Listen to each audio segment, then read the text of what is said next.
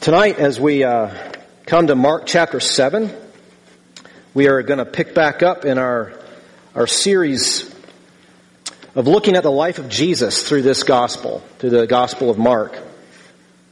And I want to read to you from chapter 7, verse 24 through 37.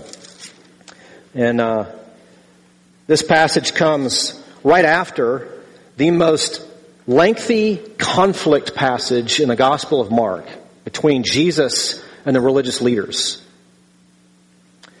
And he's been in a predominantly Jewish setting.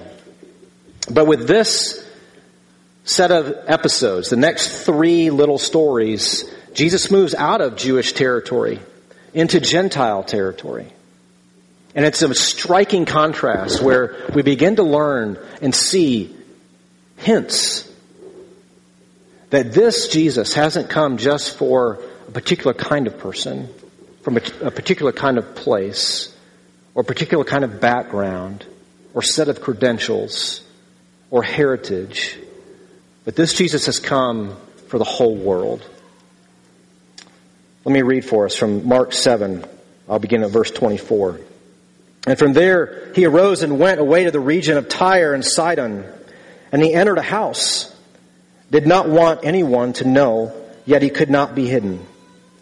But immediately a woman whose little daughter had an unclean spirit heard of him, and came and fell down at his feet. Now the woman was a Gentile, a Syrophoenician by birth.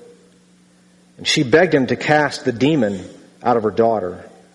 And he said to her, "Let the children be fed first, for it is not right to take the children's bread and throw it to the dogs."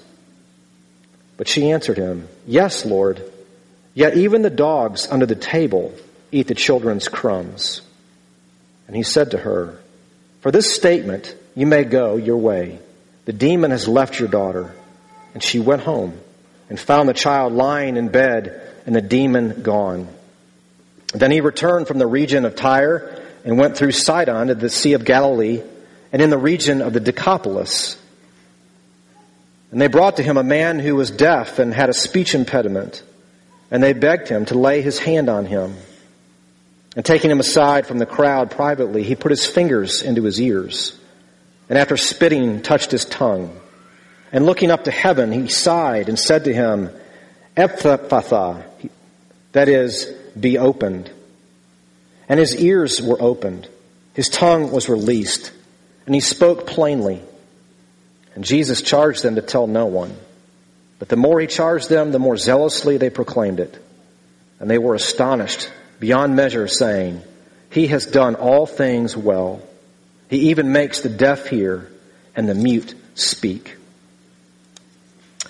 At this point in the story, it's worth asking as we approach the middle of the gospel, which we'll come to in chapter 8, how are people reacting to Jesus? What is he facing? At this point, I think it's safe to say that Jesus is constantly pursued by crowds, huge crowds. He continues to face the opposition and the stubborn resistance of the religious leaders, the Pharisees and the scribes, as we saw earlier in chapter 7. And he even still faces the bewilderment, the confusion, the lack of understanding of his disciples. And so, what does he do? He heads off to the region of Tyre and Sidon, which are both on the coast of the Mediterranean Sea. They're east, or actually northwest of Galilee, where Jesus spent the bulk of his ministry time. It's probably somewhere around 60 miles or so northwest of where he ordinarily does his ministry. So he presumably, the text tells us here, he goes there to get a break, to get some time away. In verse 24 it says, he entered a house and did not want anyone to know. And yet he could not be hidden. No sooner does he get there than in verse 25 we read that immediately a woman whose little daughter had an unclean spirit heard of him and came and fell down at his feet. What does this woman know about Jesus? How did she hear about Jesus?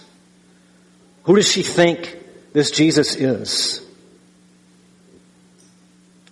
Perhaps she was in the crowd that we first read about in chapter 3, which mentions this great crowd that following Jesus, and some of the people in that crowd were from this area, from Tyre and Sidon.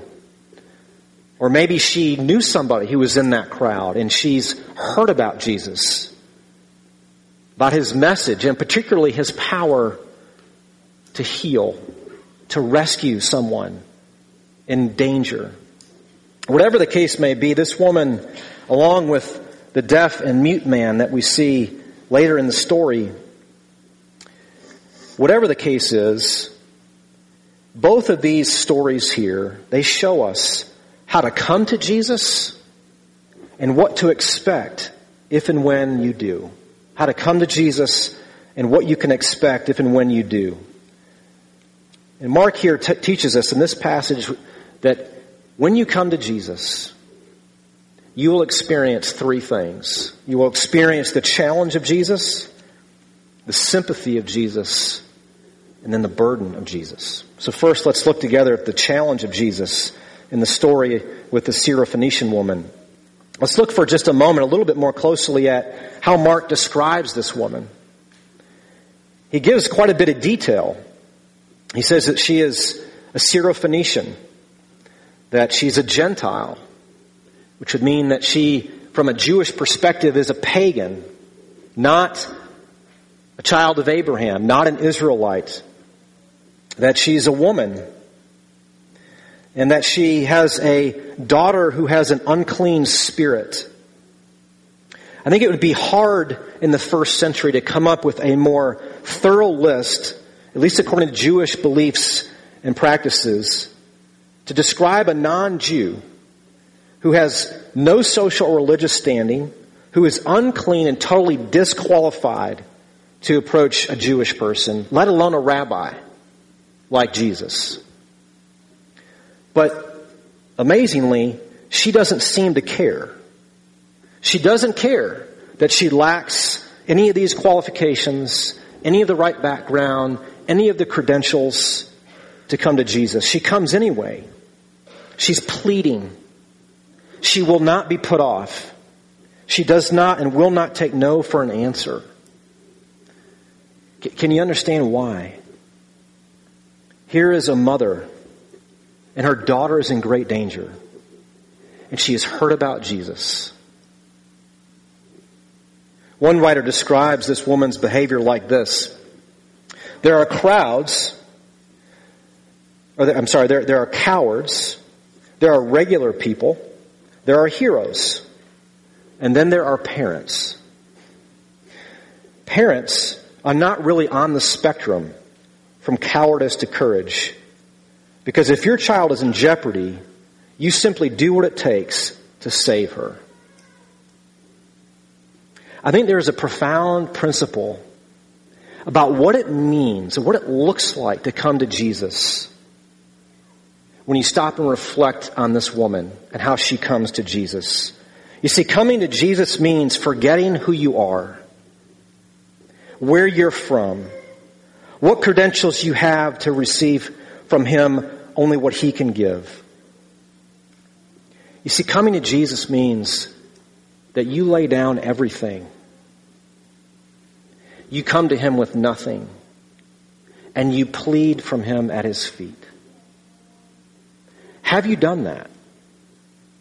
Is that how you understand the way that your relationship, if you are a follower of Jesus, works? That to be in a relationship with Jesus means that you are utterly unqualified. You have no credentials. And you simply come to Him, pleading for His mercy and for His grace. If you haven't done that, what's holding you back? Or perhaps you find yourself oscillating back and forth between the two. Sometimes you find yourself coming to Jesus asking for help, and other times you find yourself kind of giving Him a stiff arm, not wanting to come to Him, frustrated, disappointed, maybe even hard of heart. What holds you back? I think one answer to that question could be perhaps even Jesus' response to this woman. How does he respond to her when she comes to him like this? Look in verse 27. He said to her, let the children be fed first, for it's not right to take the children's bread and throw it to the dogs. That sounds inviting. Just what you would expect Jesus to say. See, Jesus' response, I think, it seems harsh. It seems totally out of character from what we've seen already. It sounds like a terrible insult. And what are we to make of this? I want to point out a few things and hopefully help you to see what Jesus is actually doing here is something very different than how it initially reads. But first I want you to remember for a moment, if this sounds so out of character, let's remember what we have seen already from Jesus. If you remember back in chapter 1, Jesus meets a leper who's unclean. He's isolated. He's not welcome anywhere in the community. And this man comes to Jesus and says, if you're willing, you can make me clean. And you know what Jesus says to him? He says, I will be clean. And he touches the man and he's cleaned. Or take when Jesus is accused by the religious leaders for eating with tax collectors and sinners, he says, I came not to call the righteous, but sinners. Or take when Jesus and his disciples head off to get some time alone after they've been sent out to carry on his ministry. When they go do that, immediately where they get to this desolate place, and a huge crowd shows up, and Jesus looks at this crowd like sheep without a shepherd, and he has compassion on them. So unless we're willing to say that this is a totally different Jesus from what we've already seen, which I think would be, honestly, not a fair reading, we need to ask, what is he doing? Why does he say this to this woman? But let's notice, along with that, in this response that Jesus gives, to let the children be fed first, for it's not right to take the children's bread and throw it to the dogs, what kind of setting does that imply, or does it presuppose? If you think about it for a moment, it's a picture of a mealtime dinner in a home where there's a family sitting around a dinner table having dinner.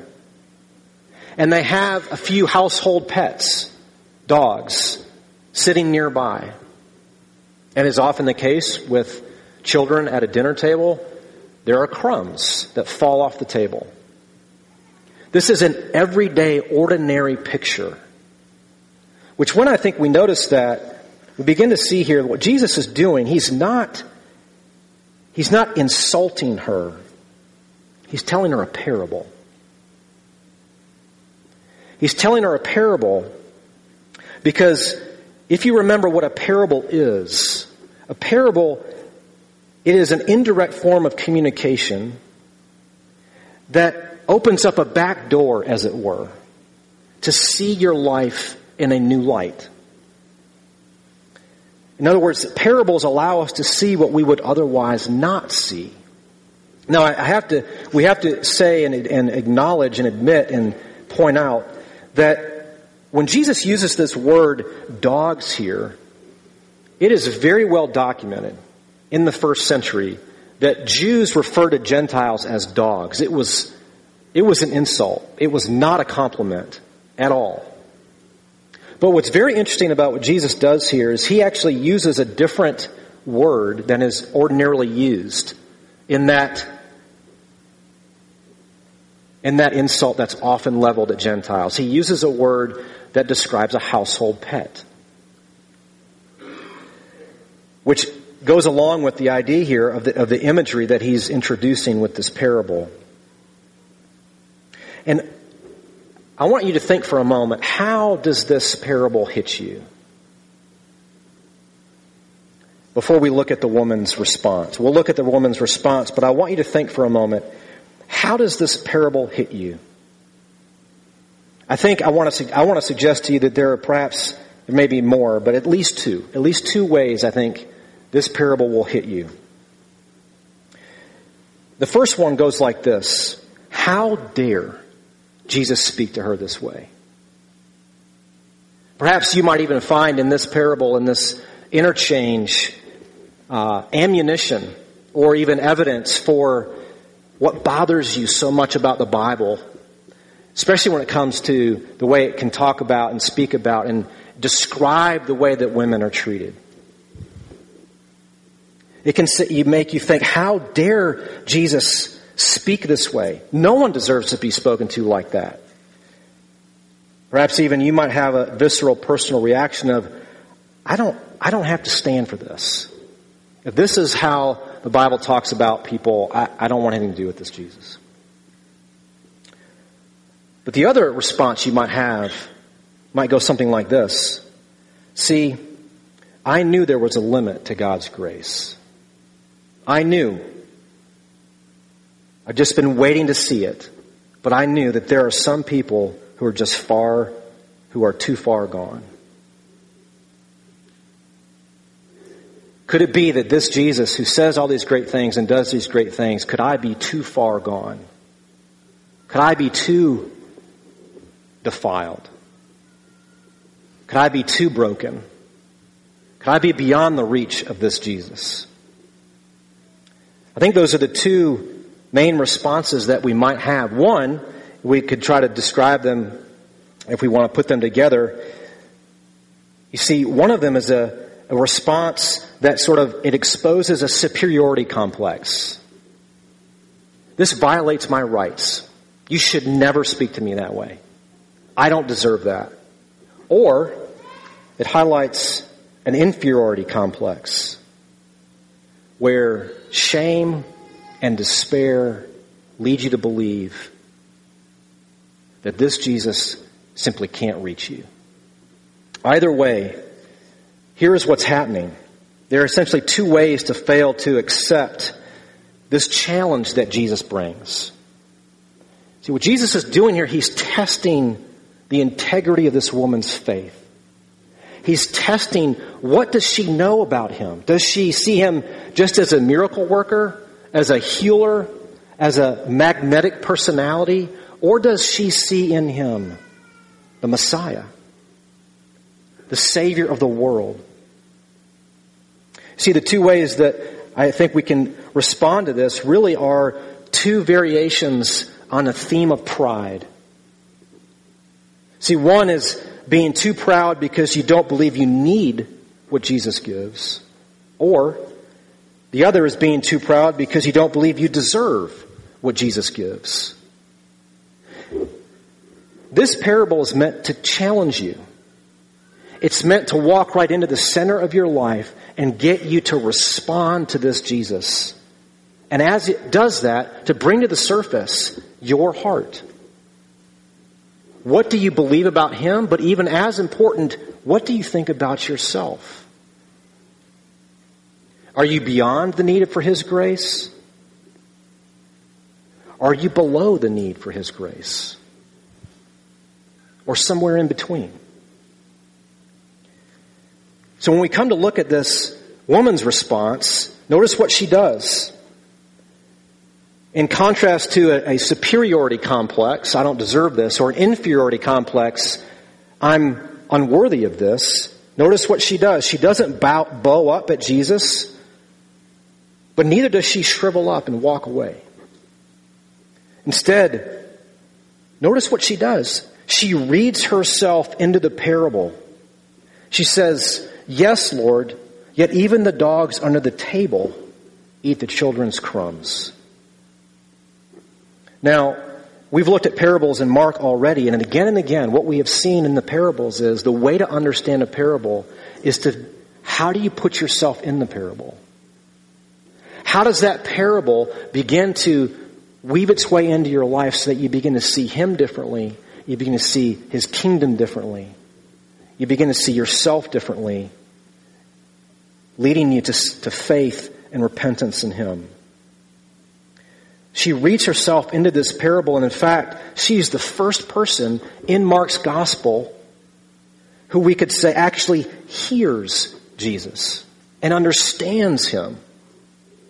Which is remarkable when you remember this is a woman from Syrophoenicia, from a non-Jewish territory, quite a ways away.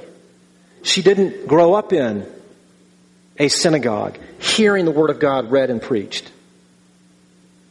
And here she sees in Jesus something that even the religious leaders don't see. See, the brief parable, one writer puts it like this, that the brief parable of the children and dogs at the table has disclosed to her the mystery of the kingdom of God. She's not distant and aloof, attempting to maintain her position and control. She does what Jesus commands of those who would receive the kingdom and experience the Word of God. She enters the parable and allows herself to be claimed by it. Or let's try to put it in first person. What is this woman actually saying in her response? It's as if she was saying this. She says, "Yes, Lord, I understand. I have no prior claim to your mercy. I am not numbered among the children. I have no right to sit at the table and feast on the food that you have set before your children. I do not want that. I'm satisfied, Lord, with the crumbs. All I am asking is that you will let me have one crumb from your table. Then I'll be satisfied. Heal my daughter, please. I know she's not in your family. I know she's not numbered among the children. We are the dogs who wait for the crumbs, but one crumb is all I'm asking for." You see, whatever this woman has heard about Jesus, she understands and believes in the purpose of Jesus as Israel's Messiah, as the Christ. Better than the disciples do, better than the religious leaders do, the ones who you would think would see in Jesus the promised Messiah. She sees in Jesus that the blessings that God has promised to his people can and will bubble over for those just like her. She understands the storyline of the Bible that God through Abraham will bless the nations. And in Jesus, she is experiencing the fulfillment of that very promise in this encounter with Jesus. And as he sees this woman's response, he says to her in a word, "You can go home." And in fact, he says, "Because you understand, you have put your faith in me, you may go home. Your child is healed." And she goes home and discovers that, in fact, her daughter has been healed. Do you see why you need this story of this woman? As abrasive and perhaps off-putting as this interchange is, Jesus, through this woman, encounter with this woman, is really beginning to peel back the layers of our own hearts. I don't know about you, but when I read to you that sort of first-person account of trying to put into words this woman's response, I have to say that sort of pricks me. I don't respond to Jesus and approach him like that. In fact, if I'm honest, I so often come to Jesus, and perhaps maybe you do too, with a sense of entitlement. To come to Jesus with this kind of humility, this kind of trust, is a supernatural thing. See, this woman shows us the only proper posture for anyone coming to Jesus. And the good news, though, is that the abundance of God's mercy and grace doesn't come to us in crumbs left on the floor. See, God lavishes his grace upon us. And the question is, how does he do that? And here Mark answers that question for us in the next little story with this deaf man who also can't speak. See, the context for this second story is also in a Gentile region, but it's on the other side of the Sea of Galilee from where the previous story takes place. And we've already encountered this area, the area of the region of the Decapolis, back in chapter 5 when we saw the demoniac, the demon-possessed man. And in that situation, that story ended with the people begging Jesus to leave, terrified by what he did in saving that man, rescuing that man. But here, in this situation, the people of this region are begging Jesus to heal their friend. This is a pretty radical change in attitude in the lives of these people, which stands in stark contrast, again, to the disciples and the religious leaders. But notice for a moment here, as we look at this story, there's this very significant difference between the way that Jesus heals this man and how he healed the daughter in the previous story. In the previous story, he heals her with a word. That's it. In this story, you look in verse 33 and 34, there are a number of things that he does. He takes him aside from the crowd privately. He puts his fingers into his ears. He spits on his hand and touches his tongue. He looks up to heaven. This is just kind of weird. It's very different. Why does he do all of this? You know, it's important to remember that in every single miracle we've seen from Jesus, from the cleansing of the leper to the calming of the storm to raising Jairus' daughter to the healing of the Syrophoenician woman's daughter just previously, there's been no sense that Jesus is working up some incantation or performing some miracle worker ritual. We never get the sense that Jesus has to do that in order to demonstrate his power. So the question is, why does he do these things here in this situation with this man? The reason he does these things isn't for him, but it's for the man. He does all these things to identify with the man and to speak to him. It's sign language. Jesus here is entering into this man's world in a way that he can understand. So when Jesus spoke to him in the language he could understand, it's like sign language. The fingers placed in his ears and then removed meant, I'm going to remove the blockage in your hearing. The spitting and touching of the man's tongue meant, I'm going to remove the blockage in your mouth. The glance up to heaven meant it's God alone who is able to do this for you. Do you see the sympathy of Jesus here? His identification with this man? This is an incredible picture of tenderness. He pulls the man aside in private. He doesn't make a spectacle out of him. He doesn't use it to demonstrate his power. He pulls him aside in private. And he enters into his very experience and touches him and looks for him. So this man might understand what it is that Jesus is doing. Every gesture that Jesus makes is suited to meet the needs and capacities and realities of this man's life. See, here's the point I want you to see from this story. Jesus comes to us and he responds to us in exactly the way that we need him to. And sometimes it will challenge us, like in his encounter with the Syrophoenician woman. And sometimes it will melt us with tenderness and sympathy. But notice for a moment in verse 34, as Jesus was healing the deaf man and looking to heaven, verse 34 says that he sighed. See, even as he dialogues with the Syrophoenician woman and he heals the deaf man, there's tension. There's tension mounting in the story. Jesus' ministry, it's building, it's spreading, it's overwhelming. Which is why we see Jesus' desire for solitude in verse 24 and even his charge to the people in verse 36 to be quiet. The weight of ministry reaches an audible groan in verse 34. Even as Jesus sympathizes with this man, identifies with him, and heals him. See, this is the burden of Jesus. At every point along the story of the gospel, as you see it unfold, this weight, this burden that Jesus bears in his ministry becomes more and more palpable.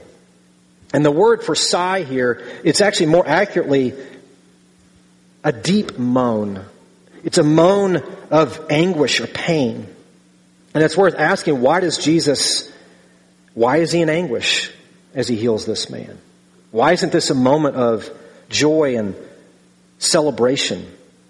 And the answer is that there's a cost for Jesus' healing. And Mark signals this for us, not only by this sigh or this anguish, but in the phrase, deaf and had a speech impediment.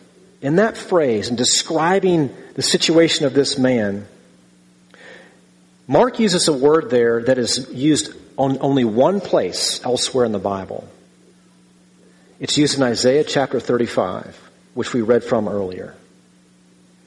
And in Isaiah chapter 35, it reads this. Verse 5 says, "Then the eyes of the blind shall be opened, and the ears of the deaf unstopped." And verse 6 continues, "Then shall the lame man leap like a deer, and the tongue of the mute sing for joy." You see, the experience of Isaiah 35 is in the man's experience here. This deaf man is able to hear. He's able to speak. And the context for Isaiah chapter 35 is the coming of the Messiah and the day when God would rescue all of his people, Jew and Gentile, from every tribe and nation and tongue. Listen again here to what Isaiah 35 verse 4 through 6 says. "Say to those who have an anxious heart, be strong, fear not. Behold, your God will come with vengeance, with recompense of God. He will come and save you. The eyes of the blind shall be opened, and the ears of the deaf unstopped. Then shall the lame man leap like a deer, and the tongue of the mute sing for joy." See, here's what Mark is saying to us to this story. Do you see the blind opening their eyes in Jesus' ministry? Do you see the deaf hearing? Do you hear the mute tongue shouting for joy? What this story tells us is that God has come to rescue you. That in Jesus Christ, God has come to save. But did you also notice that this passage in Isaiah 35, it also mentions God's coming judgment, his vengeance. See, if Isaiah 35 is about Jesus, as Mark teaches here, then where is the judgment?